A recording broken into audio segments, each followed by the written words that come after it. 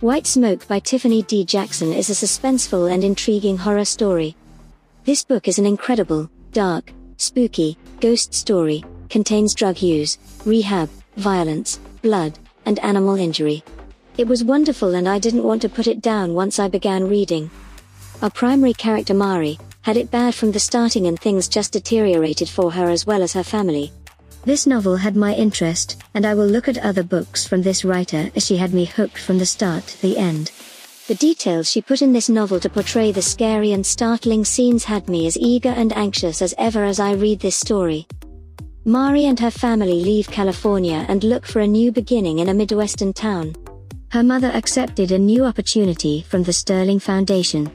As the foundation tries to redesign and revitalize rundown parts of town, Mari's family is given a recently remodeled house to remain in during the program. Very soon, Mari started getting really strange vibes from the house, abnormal scents, objects moving on their own, unexplained sounds, shadows and voices.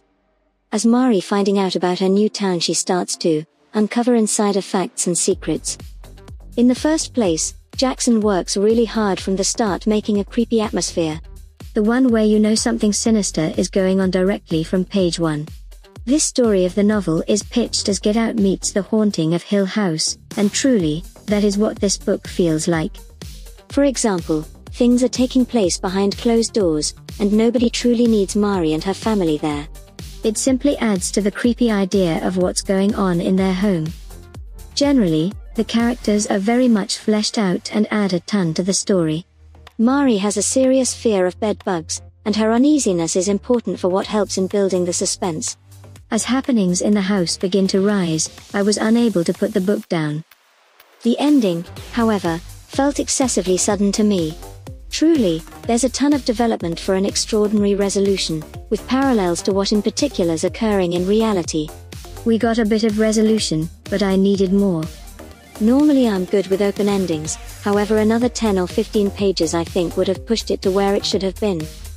All in all, if you're looking for a good creepy novel to add to your to-be-read list, White Smoke by Tiffany D. Jackson will definitely fit the bill. Thanks for listening this book review podcast. If you like this review, don't forget to follow, so that you do not miss any of our future podcast. Also show us your love by sharing it with your friends and family.